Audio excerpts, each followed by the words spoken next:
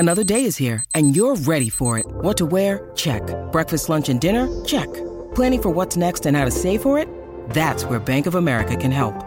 For your financial to-dos, Bank of America has experts ready to help get you closer to your goals. Get started at one of our local financial centers or 24/7 in our mobile banking app. Find a location near you at bankofamerica.com/talktous. What would you like the power to do? Mobile banking requires downloading the app and is only available for select devices. Message and data rates may apply. Bank of America N.A., member FDIC. You know the difference between hockey and those other sports? You gotta be tough to be a hockey. I idolize Dominik Hasek. I played goalie because of Dominik Hasek. My life in hockey has been started because of Sabres hockey. I didn't need playoffs this year. I wanted it, but I didn't need it. But when you screw up for the fans as much as this team has over the last, 5 years, and just don't hold yourself accountable, I'm sorry. I'll hang up and listen. I'm sorry. Welcome to Two Goalies, One Mic, an in-depth look and behind-the-mask conversation about the greatest game on earth, where everything goes and nothing's off limits. Now I'll tell you something about this guy. This is only 3 minutes, eh? Whammo!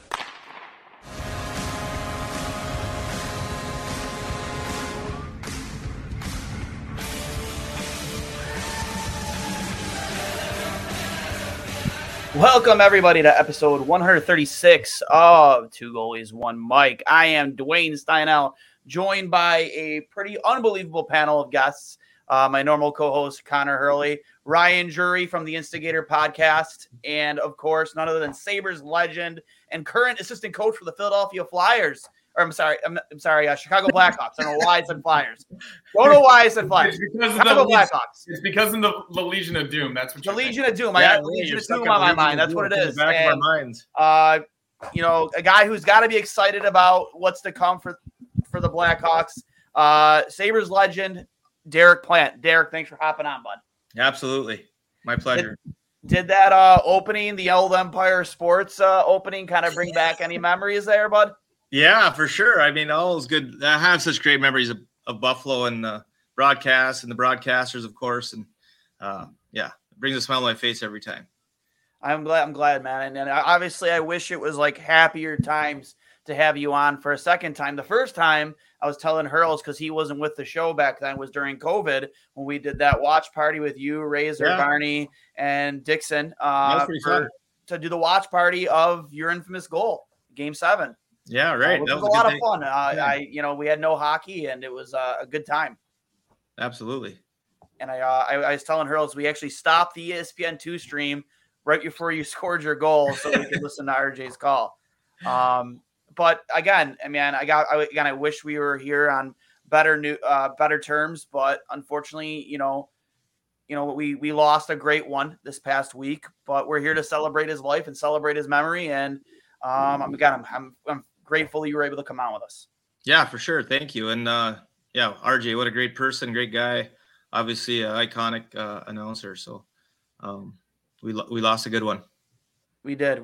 I know Jury, right after the news, it was like really late at night when the news, I know it hit you pretty hard, you being the play-by-play guy for the OHL, the Guelph Storm, up in Ontario, Canada. And, I'll let you talk about it. I won't even steal your thought. I'll let you talk about it. Yeah, it's a pleasure to be on with you guys again. Obviously, I wish it was under more fun circumstances, but it is a pleasure to be on here and offer our eulogy, if you will, to a guy that we all love and a guy who, touched all of our careers, in so many different ways. And I'm sure people are confused. I got a bunch of Capital stuff behind me. Yeah, I'm a Caps fan, but RJ was my guy. I would not be broadcasting. I would not be a play-by-play guy today without having heard him for so many years.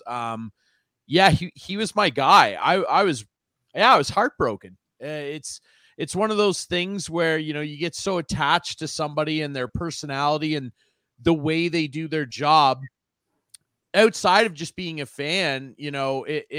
It's almost another level for me because I wanted to do his job. And so not only did I enjoy listening to him just as a hockey fan, I paid extra close attention to all the little things that he did and his inflection and the way that he carried and brought a broadcast to life. I don't know that off the top of my head, I could think of many more guys that are so synonymous with a franchise from up in the booth. I mean, from day one, he was literally part of the Sabres fabric and did it better than anybody in terms of local broadcasters for over 50 years. That's just a run that is unheard of. Nobody lasts for 50 years in broadcasting anymore. There's so much turnover, but RJ did, and he did because he embedded himself in the homes and living rooms of everybody in Eastern New York. Like, the guy is such a legend. And I said to you, Dwayne, when it all went down, I don't think it would take you very long if you watched any of the reels of my play-by-play in Guelph to know that RJ completely inspired my style. Some play-by-play guys are a little more drawn back, a little more authoritative. Some are a little more reserved in their delivery. It just felt like he was on 11 all the time. He was so excited to be broadcasting every second of Buffalo Sabres hockey that he did. And I took, a page out of that. I heard him in an interview once when someone asked him, how he developed his style or why he called games the way he did.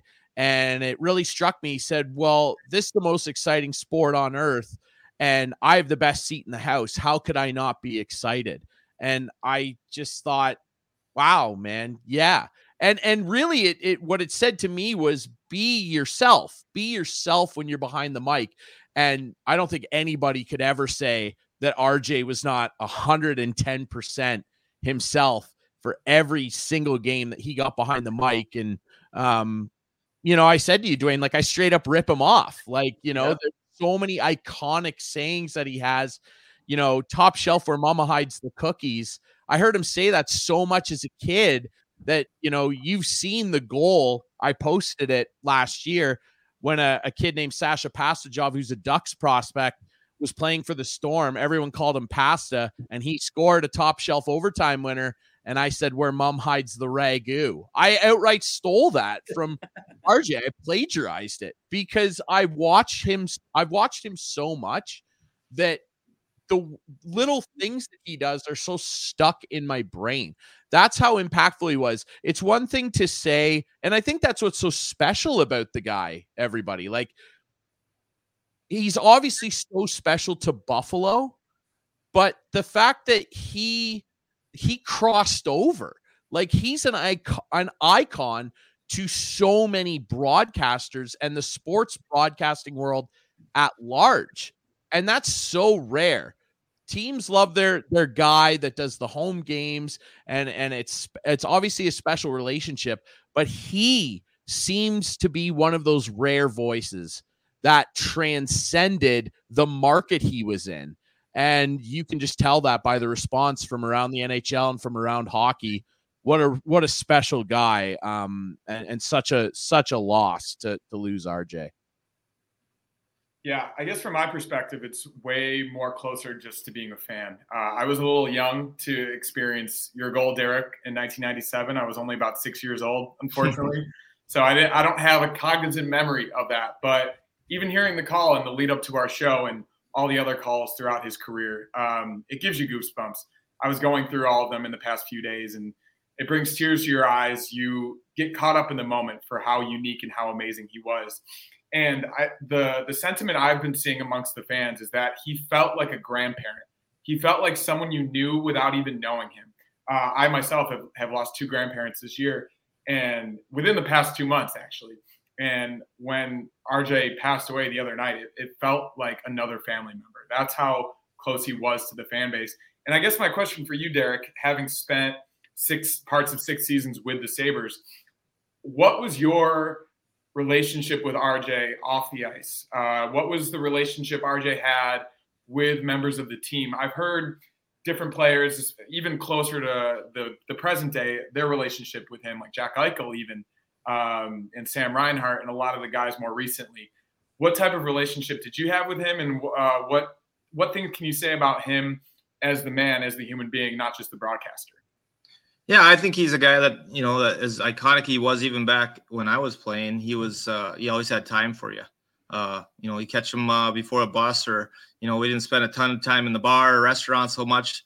But I got to see him around the rink often, and he always had time for me. And it was fun to have conversation with him, because he got that, he got so much wisdom, and those guys that are like that, they have so many memories of so many great things. And he just tells you about stuff that, I was kind of a hockey nerd too. So I'd ask him about the old guys in the past, and, they'll have a little story for him. And, our relationship was good. I wouldn't say we were super tight, but we had a good relationship. And over a time period, it's just, just a guy that you could rely on, that was around the team, that was a quality guy, and you have some frank conversations with him. You never had to hide or worry about that, those kind of things going anywhere else. A trustworthy guy that was obviously had an amazing voice and an amazing pitch, and the way he called the game it's iconic. It's hard to believe. Like, he was, he did the games from the time I was born. I was born in 71 till now. It's amazing how long his longevity, and how, I don't want to say easy. It just came easy to him almost. It seemed easy, I should say. I don't know that it was easy. He put a lot of work in. He put a lot of time in to do things right, but it almost came easy to him. Just listening to him talk is effortless and fun to listen to. And I just think of how many guys that have gone through there. I mean, I guess for Sabres fans and myself, that's how I think of the players, is through his voice a lot of times, and how how you picture them is through his voice and the goals they scored. And, obviously the easy one is La Fontaine, but you just think of Patty that way. And like you said, some of the iconic, when I talk to my kids and they shoot in Top Shelf, whatever, it's Mama hides the cookies, and it's all his sayings that just get stuck in your brain. And those become just part of your language and stuff. So he's had such an influence on so many players, but so many fans too. And I was just lucky enough to get to be around him, more often than anybody else. And, and I think anybody that was a player at some point was, scoring a Game 7 overtime goal, and you had this kind of in your head, and you had the announcer going in the background. And for me, I think when he did it, it surpassed the one I had in the back of my mind when I was a kid. To have him do it is like, wow. And you hear it, and it's amazing. So, I'm so blessed that way. Yeah. And I said, like, I went to school for communication studies myself. And number one reason why was because of Rick Jeanneret. Yeah. I wanted to, be him. I wanted to be in broadcasting for some way, shape, or form. I was washed up hockey player. I was never going to make it, but the next best thing is to be a part of the game. And I was very passionate, and I don't think my passion for the Sabres or hockey would have been as deep without Rick Jeanneret, because it's goal calls like yours. While, like, my dad had season tickets that opening year in Marie Midland Arena, it was his calls, and it's your goal call, especially Game 7 OT on Ron Tugnut. When he threw his arms over his head because the puck just trickled by. And just the Legion of Doom. And I can't tell you the amount of times after that, just playing hockey in the driveway with my brother as a goalie or as a player, I was scoring the Stanley Cup winning goal in RJ's voice, or I was making a huge glove save in RJ's voice. Like, it was just, it always stuck with me. It was a part of me. As Drury said, it was a fabric of my fandom.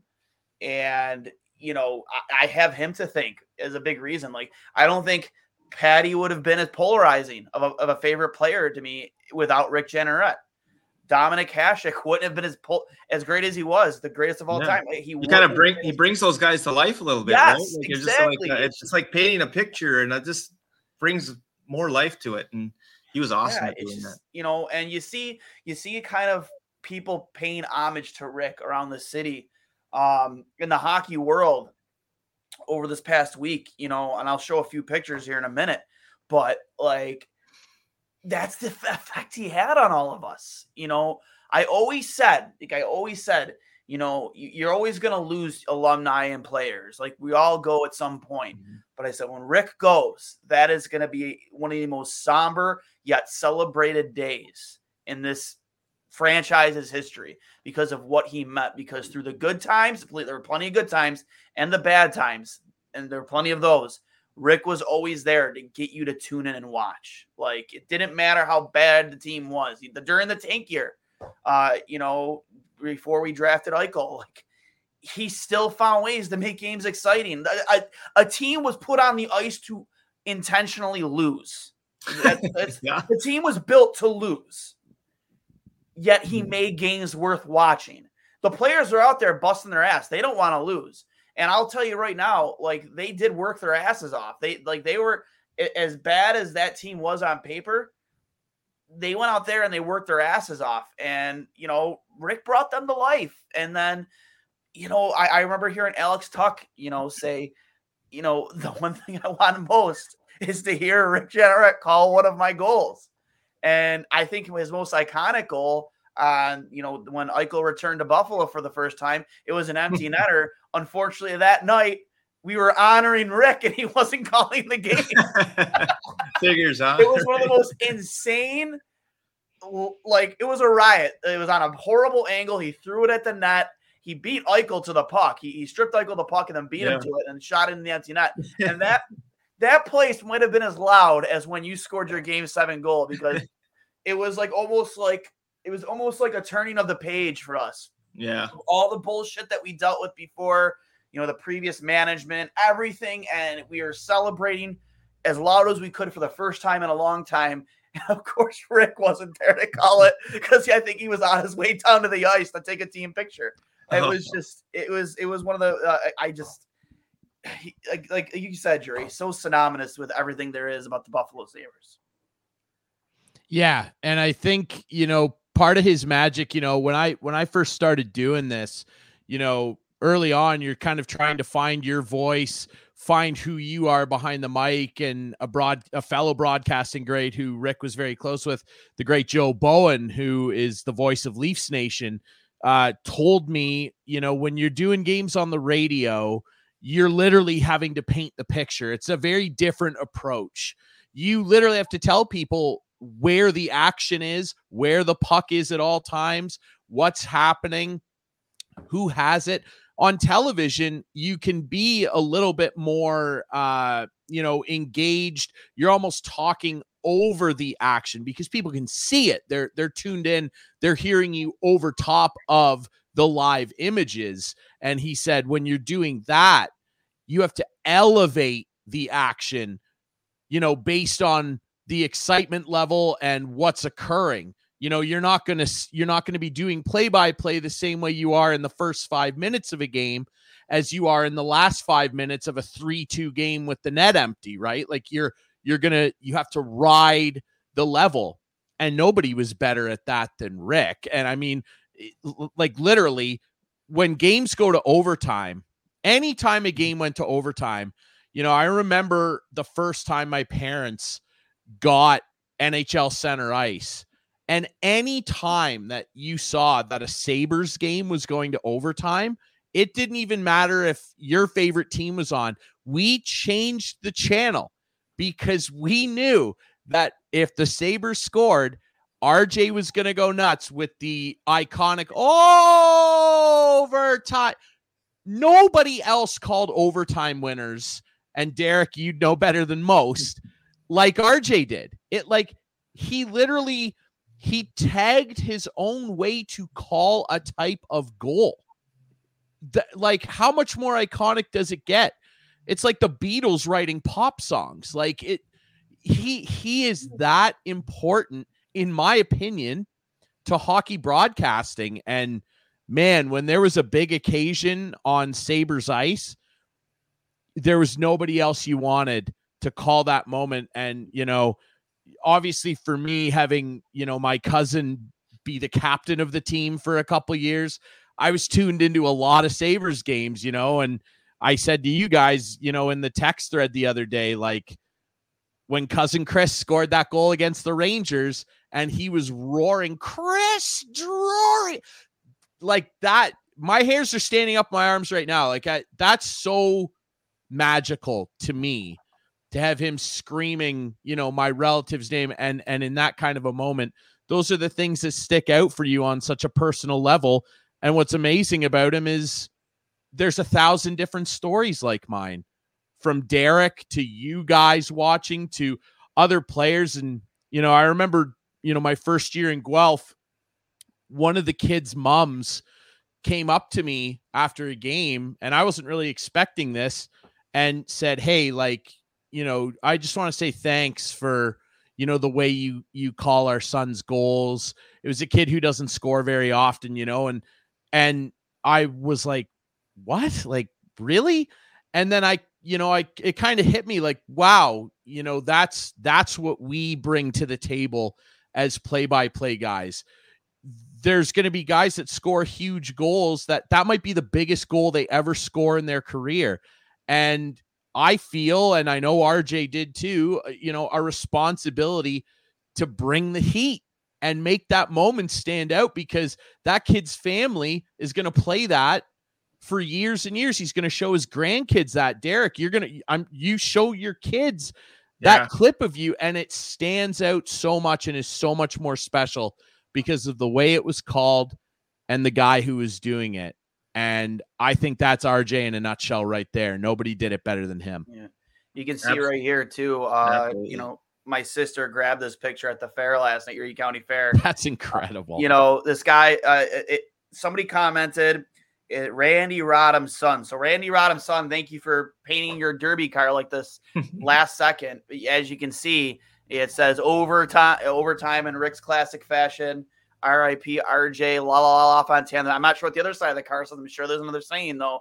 Like to everything we just spoke about, like this is the type of effect this guy had on the city of Buffalo. And you see all this stuff that, all these different things that you see, and I'll bring it up here again momentarily. The memorial outside of the arena for RJ, it just keeps growing and growing and growing.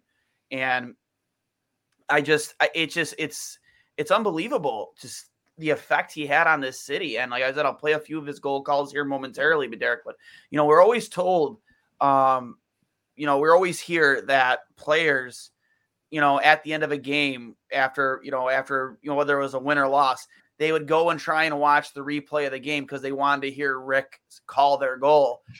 Was that true? Yeah, for sure. For sure. Absolutely. You'd run back in the room and try to get a rewind on it if you could. Not as easy. Now it's a lot easier. You can rewind any game, I think, and just catch the call again at the end. And, I caught myself even the last few years trying to watch Sabre games, even when they weren't as good, just to hear Rick talk. And it brings that familiarity to my, like, oh yeah, it's almost like a second home, right? And listening to him, I had Al Shaver was a name when I was growing up with the North Stars, was a big name in Minnesota. Who was kind of iconic at the time. And then there's Rick Jeanneret for me as, the two personal ones. And I was good friends with Pete Weber also, who also did a great job and when he was in Buffalo. So I had a good relationship with those guys. And again, it's just amazing and sad to lose him. But just think of how many people he's touched, both as a human and just, over the years. Amazing. I remember, like, this might be, I don't know if it's an appropriate story, but the first time I ever met Rick, it was intermission, and I was just walking to the bathroom, and he was just getting done. And he looks at me, and I was in awe. I was like, oh, my God, it's Rick Jeanneret. I might have been, like, 11, 12 years old. He looks me dead in the eyes and goes, don't ever get old, kid. And he just walked out. I was just no idea what it took from that, but he just left. Like, that was great. He's an underrated, like, super funny guy. Like, I was going to mention, like, as Jury knows, like, the importance of your relationship with your color guy is paramount in broadcast. Oh. And he had so many different color guys over the years. I think we can all harken back to Jim Lawrence and how good he was in his own role. Breaking down the game. And I think he's been appreciated recently how good he was as a color guy. But even with a guy like Rob Ray, who didn't have any experience in broadcasting at all, and I think we can all joke that Rob Ray isn't the sharpest tool in the shed. And I think Rick Jeanneret kind of got on him a lot about that specifically.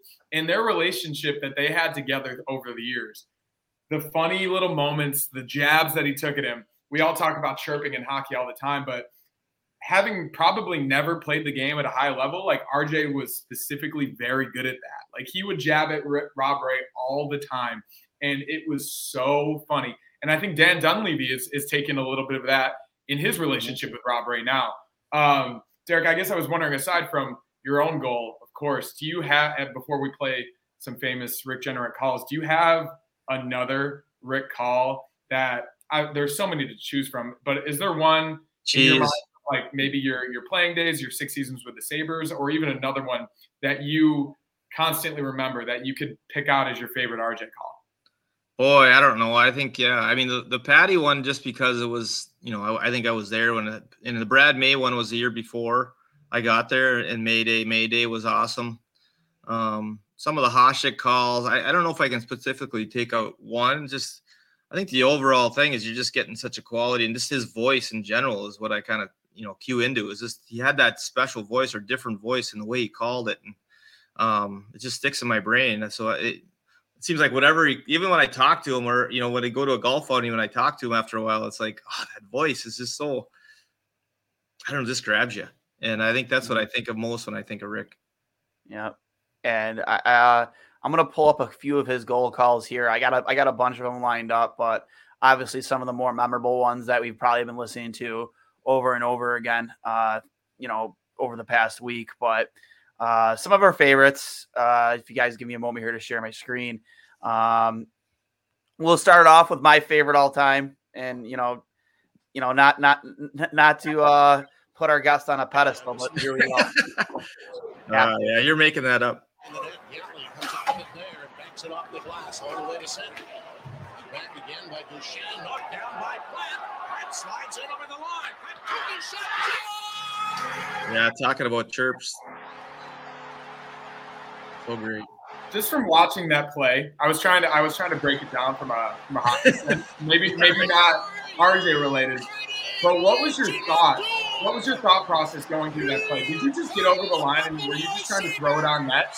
Yeah. And just hope that you get a bad bounce, or did you specifically have a plan in mind of where you wanted to go, or were you just throwing it on net? No, I for sure was just getting it on net. I don't know. It might even been the late. I mean, it was amazing. I've never felt.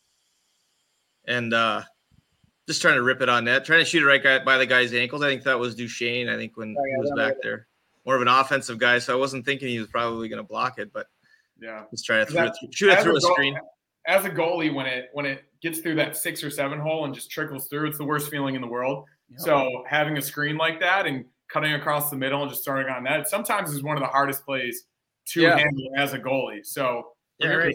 You know how it is too, Connor. Like when you get overtime, sometimes you're more willing to shoot than you are not shoot, just because you never know which one's going to go in, and nobody wants to make a mistake. So I don't know that I was necessarily picking top corner, but I was just trying to get it on net and get enough steam. We don't see overtime much, myself or Connor, anymore. It usually just goes right to a shootout in men's league. Yeah, I actually had a couple weeks ago. We had a 14-round shootout. I let the first one in and stopped everyone after that. Probably, and I touted this last, and I will brag about this save my entire life. I made possibly the best Hasek wheelbarrow roll glove save stacking the pads I ever made in my life. And one of the things I thought of that's fuck, man, that was thinking about RJ in my head, he would have been losing his damn mind. But your thoughts on the play of Steve Shields in that series, just because he came obviously a guy stepping into Hasek's shoes after the injury, he really showed up and stepped up for that team. He's a friend of the program too. He's been on with us a bunch of times. Great guy. But, your thoughts on his play in that series, and, of course, how many beers were consumed after that game? Oh, my gosh. Well, quite honestly, there wasn't as many beers as you might think. I think everybody was so gassed by then. I know we're going to play in a couple days. There was a few in the locker room, but I think literally it was more oh, holy cow. We did it. We were excited. Maybe some guys had more than others, but it wasn't a big party night. It was more we're totally gassed, and so much. There was just so much enthusiasm in that locker room. I don't know if it was because we were a bunch of younger guys. Because I went through some other ones with older guys, and it wasn't quite the enthusiasm. I don't, it was only the first round really, but I think it was just because there's a little bit of turnover. LaFontaine and Howard, Chuck, and some of those guys in McGillney weren't there anymore. That the turnover and the fact that we won without those guys a little bit. There's a bunch of young guys. There's just so much youthful enthusiasm in that everybody kind of went crazy. So it was obviously a fun event. Shieldsy was great. I don't know that Shieldsy was your typical, like when you watch him go, well, he's awesome, but he was such a competitor and he just found a way to stop pucks, like a little bit like Dom wasn't, a little bit unorthodox, but super, super athletic and just like Gumby. He was amazing, right? Shieldsy was a little bit the opposite, where he was a little bit awkward sometimes. Just a bigger goalie that just didn't, you look like you could score on him with any shot at some point. And he just battle, fight, compete. And he had a good job. He did a job at Michigan too, where I think they won a national title, and he's just a winner. I guess because he is so competing, like, when you're forward, whatever you call him, a hockey player, but he was a hockey player that played goal, where he just competed or found a way to make the saves. And I think everybody had trust in him just because they knew how hard he was going to work and he's going to give you everything he had. And he was good enough to make saves. And it was true in that series for sure. The next video I'll pull up is what took place in the very next series. The infamous, you're talking about Steve Shields, the Steve Shields Garth Snow fight. You gotta love that call.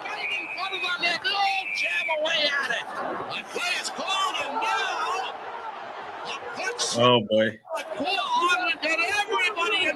You're on the ice too, bud. Oh yeah. Look at that. I was good at picking up gloves. Ray is right in front of the net. Yeah, we had some real good battles with the Flyers. I don't know if you go. There's a couple other videos out there. They all seem to be with the Flyers. Oh, there we go. Get a little piece of this action, and Shields wants Snow. So fun. Boogeyman. There's some tough guys on the ice there. It ain't called the reason to do for nothing either. You got the toughest speed. Sabres that year, they called you guys the toughest team in hockey. Yeah, right. That was nuts. Kordic. He was a tough man. As Ray pins Kordic with a body slam. Jeez. You don't see too many of these in the playoffs anymore. No. I was going to say, just watching this compared to current day is so crazy. That's pretty Look at the linesman. Just let him go, bud. Here they go. Shield firing punches. Threw probably 4 or 5 good rights at his helmet. I don't know what his right fist felt like after that fight. Is grumbling, and this crowd is going bananas. Look at Preems. Now the Preems just giving it to try him to separate on the bench there. again, and Shields wants some more. I mean, even the way RJ called the fight was yeah. I mean, he sounds like a boxing announcer. He had a lot of practice. I think by my third year, second year, 96 that year. I don't think we made the playoffs, but I think we had initial penalty was coming 3 guys in the top 4 in penalty minutes. I think they all had over 300 minutes. And of course, everything just went to pieces from there. We had some guys that weren't afraid to get involved. Look at Derek in there, huh? Oh yeah. Hey, bud. See, I pick anybody tough. Oh, Lacroix. Lacroix, he's fairly tough. That's why I ran out of the way there after. Well, Maine got Lacroix before that took place. And of course, this must be kind of planned. I was out there with Maisie and Ray. He's not involved in it at all. There's a slam dunk as Ray takes Kordic down. Kordic gets 6'5", 235 pounds. Ray handled him like a sack of wheat and just threw him to the ice. Sheedley's always there for the teammates for sure. Yeah, it's funny too. Like Barnaby wasn't even on the ice for that either. No, I know. I'm not sure if he was injured or if he was scratched or he was on the bench, but he was even out there. He was out there, I'm sure. Oh my God. Not on that time, but he was in the bench, I'm sure, just going. Oh yeah, could you imagine if he was out there too? Just so many great goal calls, and another one too. Again, I don't want to take up too much of your time here, Derek. I appreciate you coming on. But another one we mentioned: Sabres and Flyers. Barnaby versus Garth Snow. Yeah, I think it's that one where he kind of taps him on the shoulder, and he also yeah. He just kind of gives him a tap. Barnaby's kind of selling it as much as he can. Yeah. And he just feels that. What is it with Sabres forwards or players trying to fight goalies? Was it Andrew Peters tried to fight Ray Emery? What is it? It's a mismatch. I know. Right? Well, I mean, the thing with Gar Snow is we had those guys a lot, and there was a lot of banter back and forth with Snow. So that's really why the Snow thing happened, both that year and the other year. Yeah, 'cause I think that's Snow too. Really back-to-back years. And Toski, that's a good tough man too.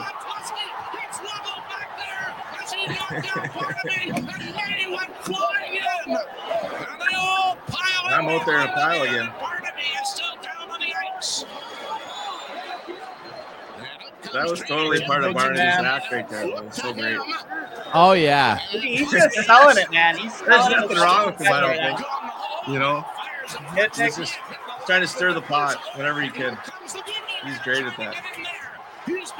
So fun.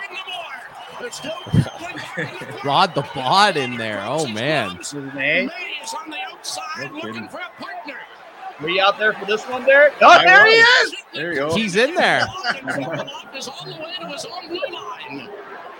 Had to pick the right partner, that's all. That's right. You're such an instigator, Derek. Yeah, right.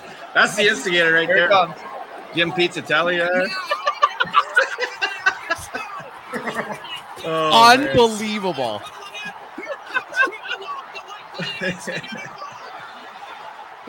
Treffy just throwing undercuts. Oh my God! What would happen now if they did that?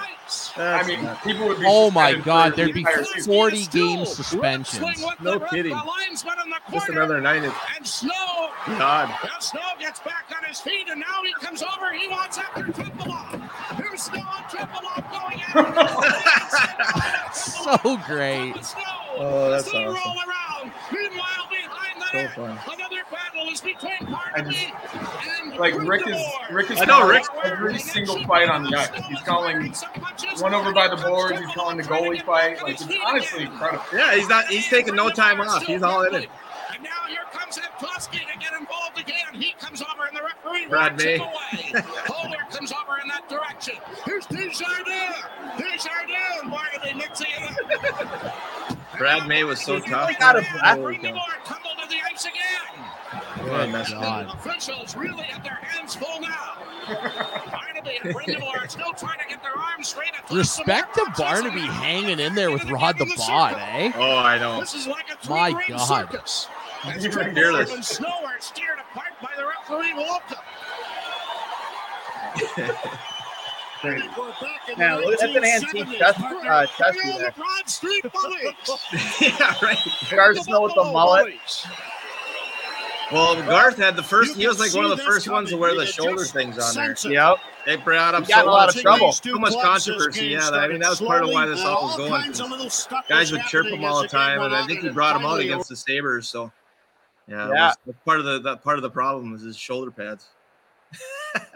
Kind of looked like he had a coat hanger under there somehow. But yeah, it's just so it was to happen. Derek's out there for all the instigating, all the fighting, kind of hanging back. I was good at picking up gloves. That 1 year I had Brad May out there a lot, and Barney. I picked up a lot of gloves. We both had like 300 PIMs that year. So, Jesus, man, that's nuts. How about RJ during that whole thing too? I don't think he stopped talking once. No, like he sounded like an auctioneer. Yeah, it's just unbelievable to be able. And that continued throughout his career too. Like I guess it was 2006 or 2007, the Ottawa Senators fight with. That's an all-timer. With Chris that Neal, one Ray was Emery, unreal. Peters. That was another line brawl, and that was probably the last line brawl that the Sabres had. But that's one that I remember vividly, and everyone in my generation always calls back to. We don't have to bring that one up, but like that is 5 or 6 straight minutes of just action, and he's calling every single moment. He's all in, yeah. Amazing. I think that this game has the record for most penalty minutes handed out in one game. I wouldn't be surprised. Well, it looks like they all went out there with that purpose. Look at them all. Oh, well, they sent out Adam Bear, Andrew Peters, and I forget who else. But the next shift, Lindy just sent out all of his enforcers. Oh, my God. You want to talk a mismatch between goalies, Ray Emery and Marty Brown? Oh, yeah. Oh, my gosh. And Ray Marty's Emery about as big as it. My favorite part of this is Ray is just pumping him, or Emery's just pumping him. And then at one point, Marty just trips him and takes him down, and RJ sells it like crazy. And down! Right here. We're going after yours, and absolutely that's what this is about. Now, Drop Emery. Emery's just laughing because he's like fighting your little brother. He's a tough boy, man. Not even boxing. Ray Emery. He's like a WWE announcer at this point. That's what it feels like. Absolutely. Look at the excitement listen to the excitement he's bringing. It's awesome.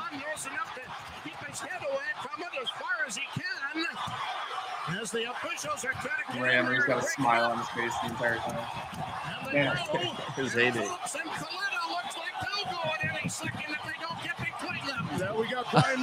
That was Coletta's, I think, first NHL game, I want to say. No way. It was one. If it wasn't his first, it was like Early on. one of his first. Picked a big fella. Look at Ray's face. Lindy. Look at Rob Ray. Razor probably wants to get involved, eh? Yeah, but he's got his shirt and jacket on. He's got to take it off. Get involved.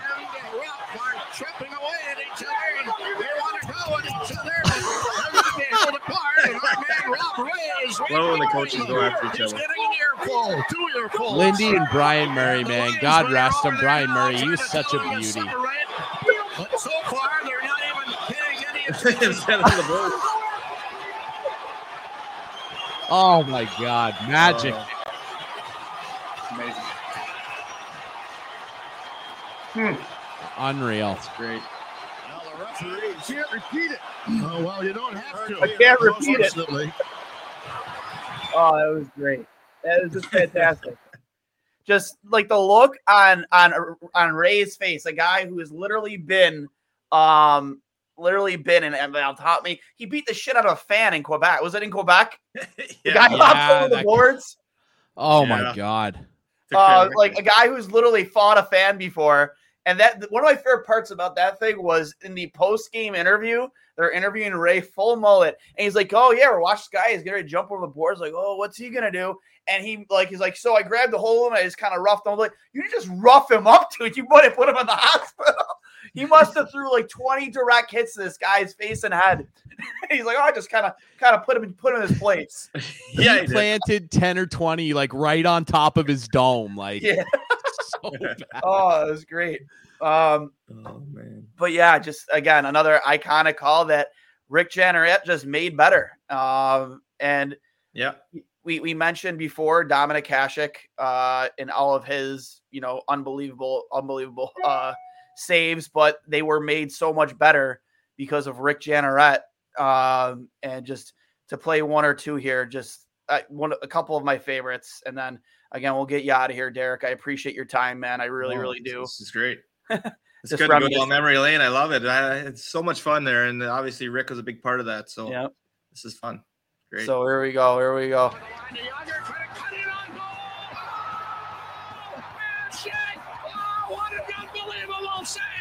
Well, yeah, and Hasek had so many of those too. So missed him and just threw his pads out. Unbelievable save.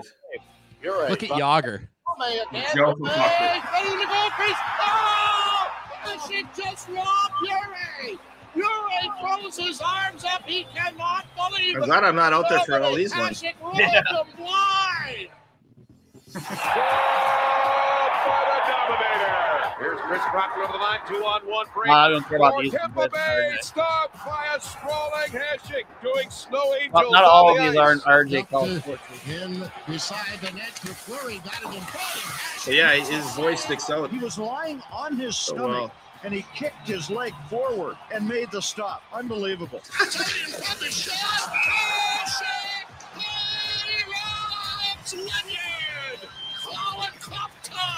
Listen to him. It's great. Working the bell. Holtra. He fakes. He waits. Saved by Hudson. Oh, he did it again. I thought that was goal, Sam. Oh, give me a break. That's impossible. That's a spectacular, incredible, fantastic, creative save.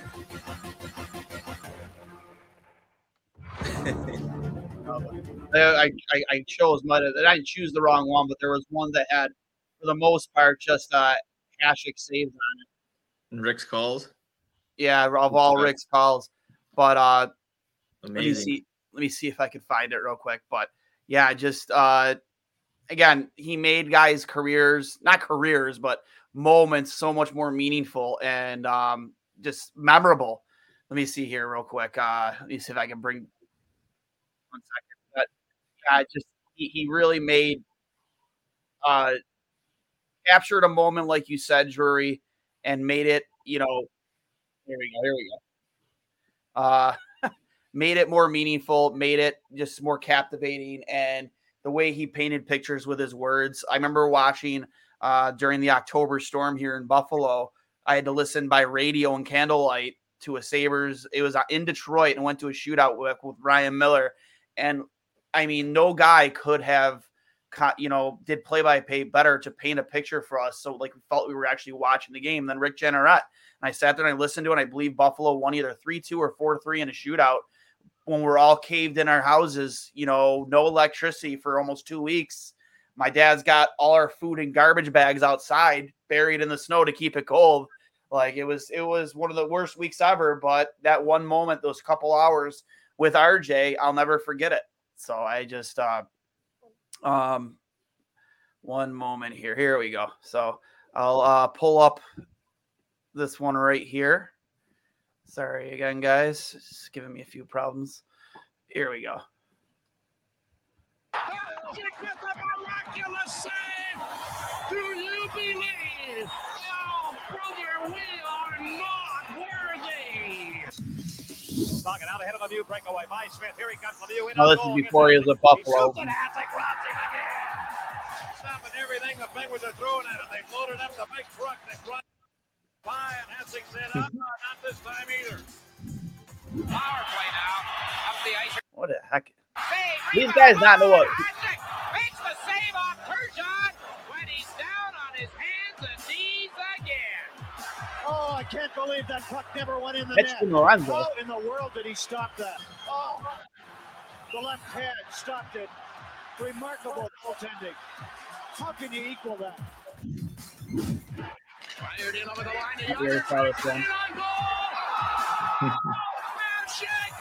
What an unbelievable save! Dominic Hasek tried to stick check him, missed. I don't think he can deep. By Hasek. Oh, he did it. Give me a break. That's impossible. He did a rollover save. That's right. And these are like none of these are RJ. This is unbelievable.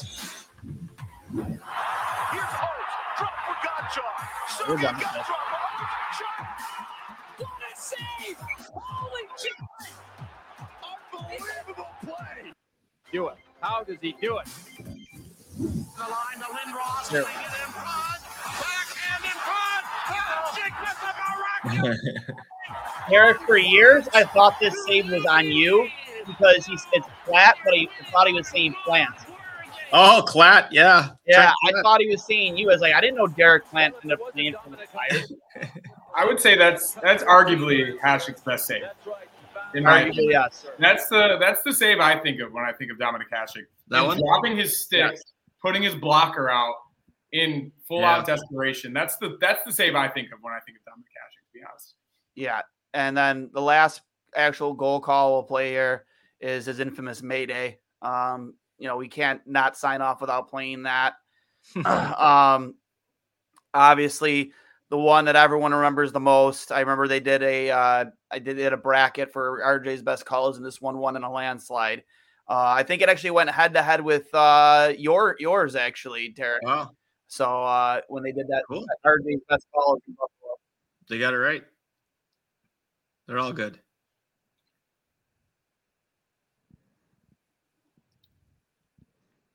Yeah, you can't end off without hearing Mayday. It's the one, right? Like everybody remembers that one, and I love the story he told when they honored him that night when Tuck scored that empty netter and they were playing, the video up on the big board and everything. And people probably asked him about that goal 10,000 times. And I love, because he told the story in the video. It's kind of funny. Like somebody asked me, did you plan that? Did you plan that call? And I said, planned it. He hadn't scored in 19 games. Like, it's just like you can't. And I found this out slowly as you do more games and you get to witness cool moments and great goals, unbelievable goals. You can't plan that stuff because hockey's just so fast.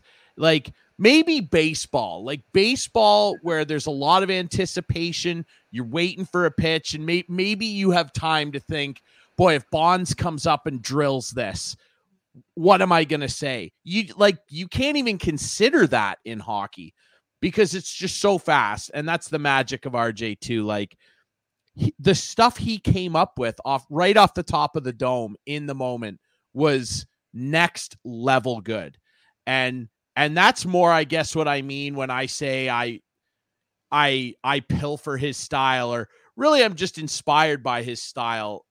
He always had like a funny tag or just a really funny saying that would stick out. Top shelf where mama hides the cookies. Oh, brother, we're not worthy. The population of Pominville. That was one of my favorites. I fell down off the couch laughing when he did that. Jason Pominville scored an overtime goal. I want to say it was against Carolina. And he said, the population of Pominville has increased by 1. I fell down laughing. I was like, that's what I love hockey for right there, and broadcasting. Yep. He had so many memorable sayings that he would come up with on the spot. And that to me is what I try and emulate, and why he's such an inspiration to me and so many other broadcasters, because his quick wit to say something so funny and so impactful that would last forever. Derek, your goal. Are you ready? Legion of Doom. Like, God, dude, are you kidding me, man? That's on. Here come the Buffalo Sabres. Oh, makes your hair stand up. Right. I still have a VHS tape somewhere in my house. I know I have it.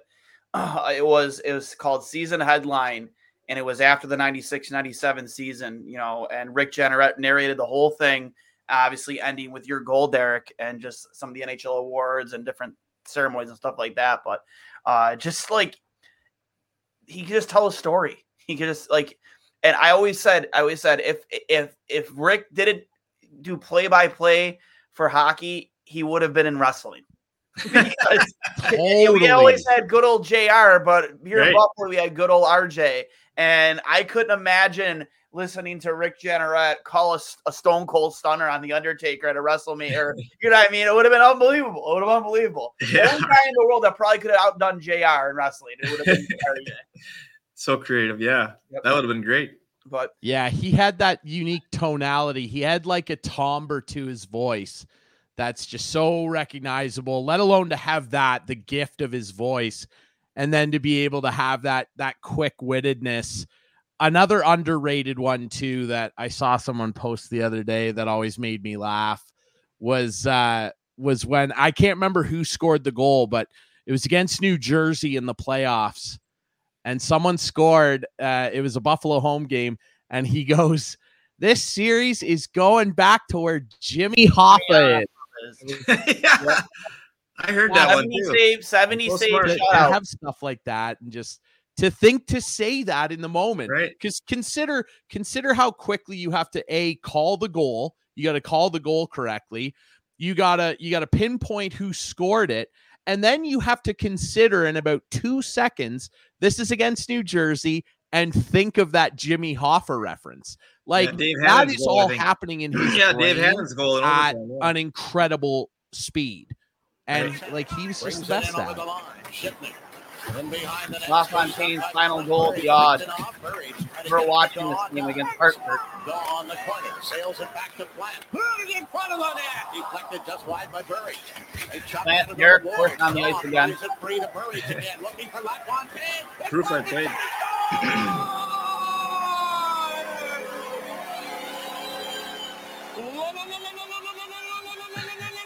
I love that.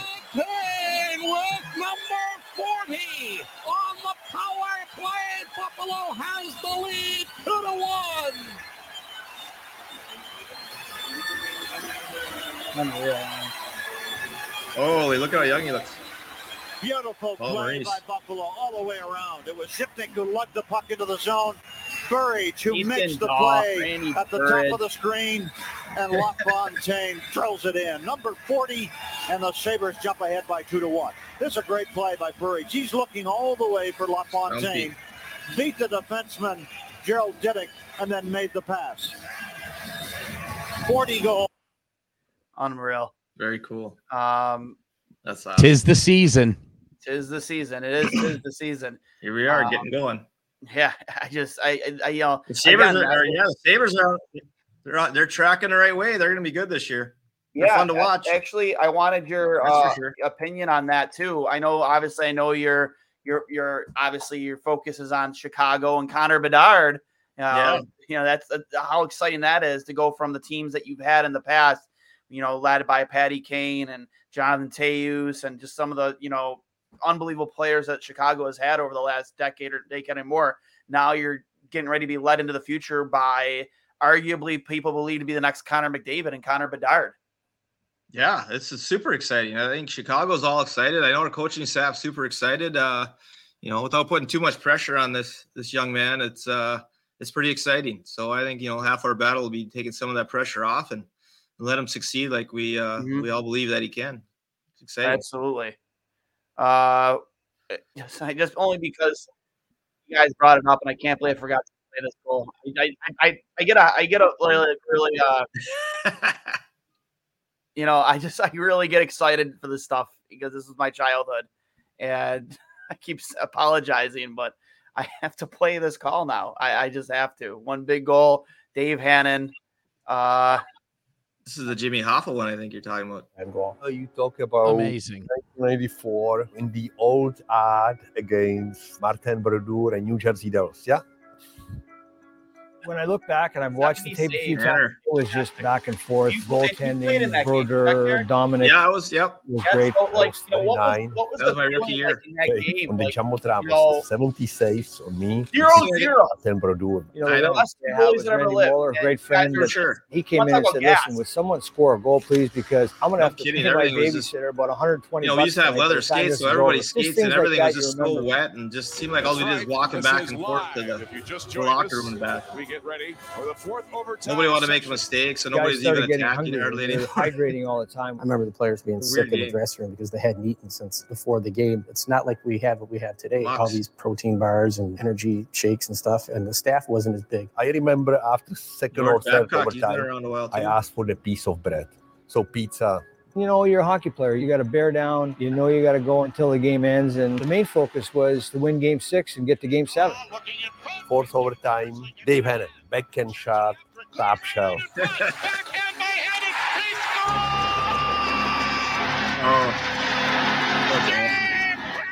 Martin Brodeur, he jumped there right above his glove into the net. So we were so happy.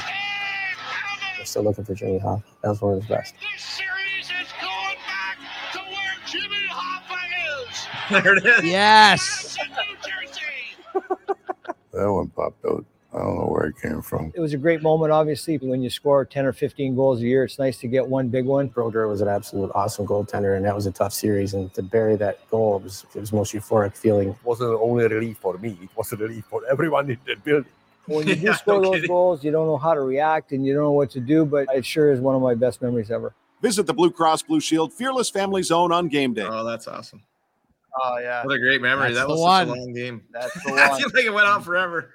And we'll end things here too on I mean there's so many more goals. The Fog game, you know, we've been going for about an hour now, but I think it's only appropriate to end on RJ's final sign off when he signed off for his final game. A very memorable quote.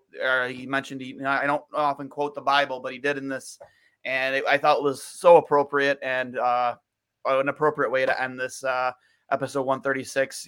Us paying homage to Rick Jenneret. So I'll pull it right here. To everybody on the crew here, everybody we worked with all year to put these games on each and every night. Thank you to everybody for a lot of hard work. RJ? Thank you, Robert John. And I have some thank yous left over, too. The other night, on April the 1st, on RJ night, I didn't get to everybody because of time constraints. And one of the things that I do want to mention is more thank yous. It'll make them brief. I'd like to thank Joe Pinter, our producer, who's in my ear all game long, all season long. I wear the headset, and he keeps talking me through it all. And he has learned the hard way that I am a very selective listener. Also to our boss, Chris Ann Bellis. I want to say thank you very kindly. And she's not a boss. She's more like a den mother. But I can tell you one thing. She's a den mother to the point that we are probably the happiest workplace you've ever seen. It's a wonderful thing. And I thank you kindly. And Chris Ann's got some medical issues right at the moment. And we're all in your corner, Chris Ann. I can guarantee you that. And also, I want to thank my left-hand lady here, Shani, and my right-hand man, Rick. They've been with me for a long time, and we've had some tough times in this booth for one reason or another, but they do put on a great show, and they help me through one game after another. I don't want to sound this like a eulogy, but it's more of a celebration, really. Time passes for everyone. Eyesight fails, as does reaction timing. With me, it works like the spirit is willing, but the flesh is weak. It's the first time I've ever quoted the Bible. Thanks for traveling around with me on this road for the last half century. All of you, thank you very kindly. It's been a hell of a ride.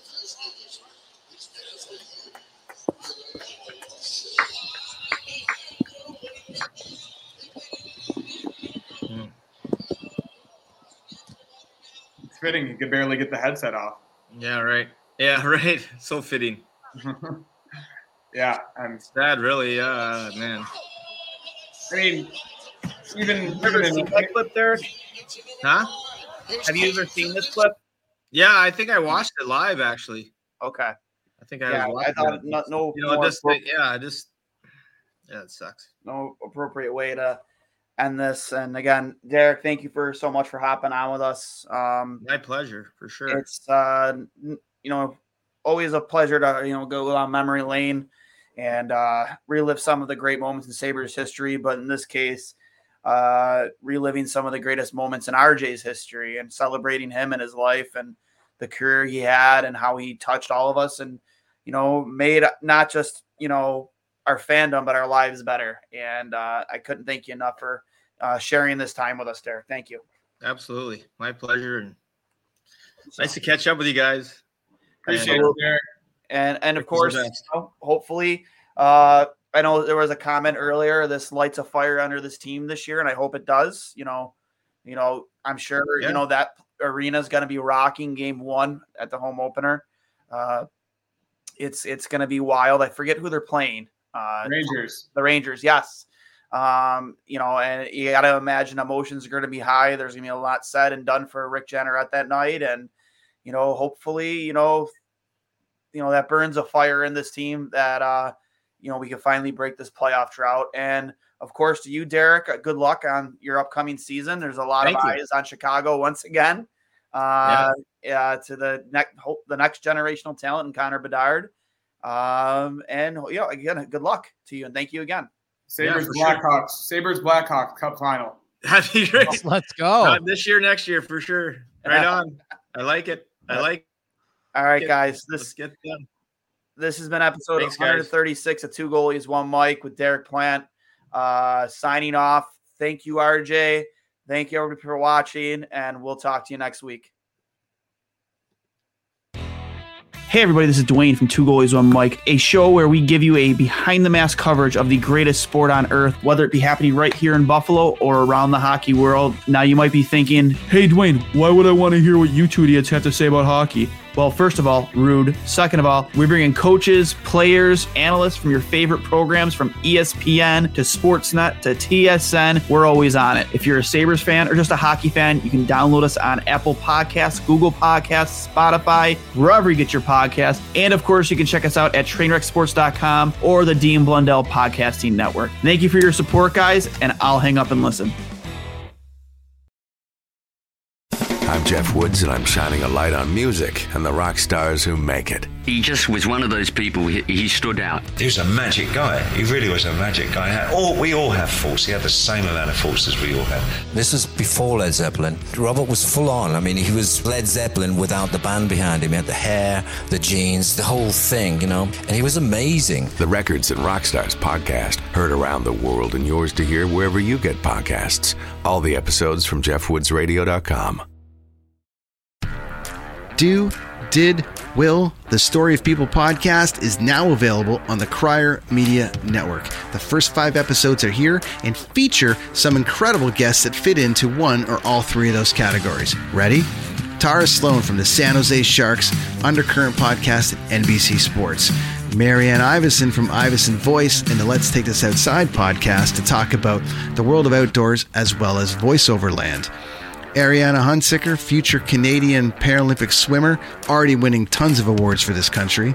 Scott McGregor from the Hot Wallet podcast to dumb down the world of crypto, Bitcoin, and NFTs so you don't have to.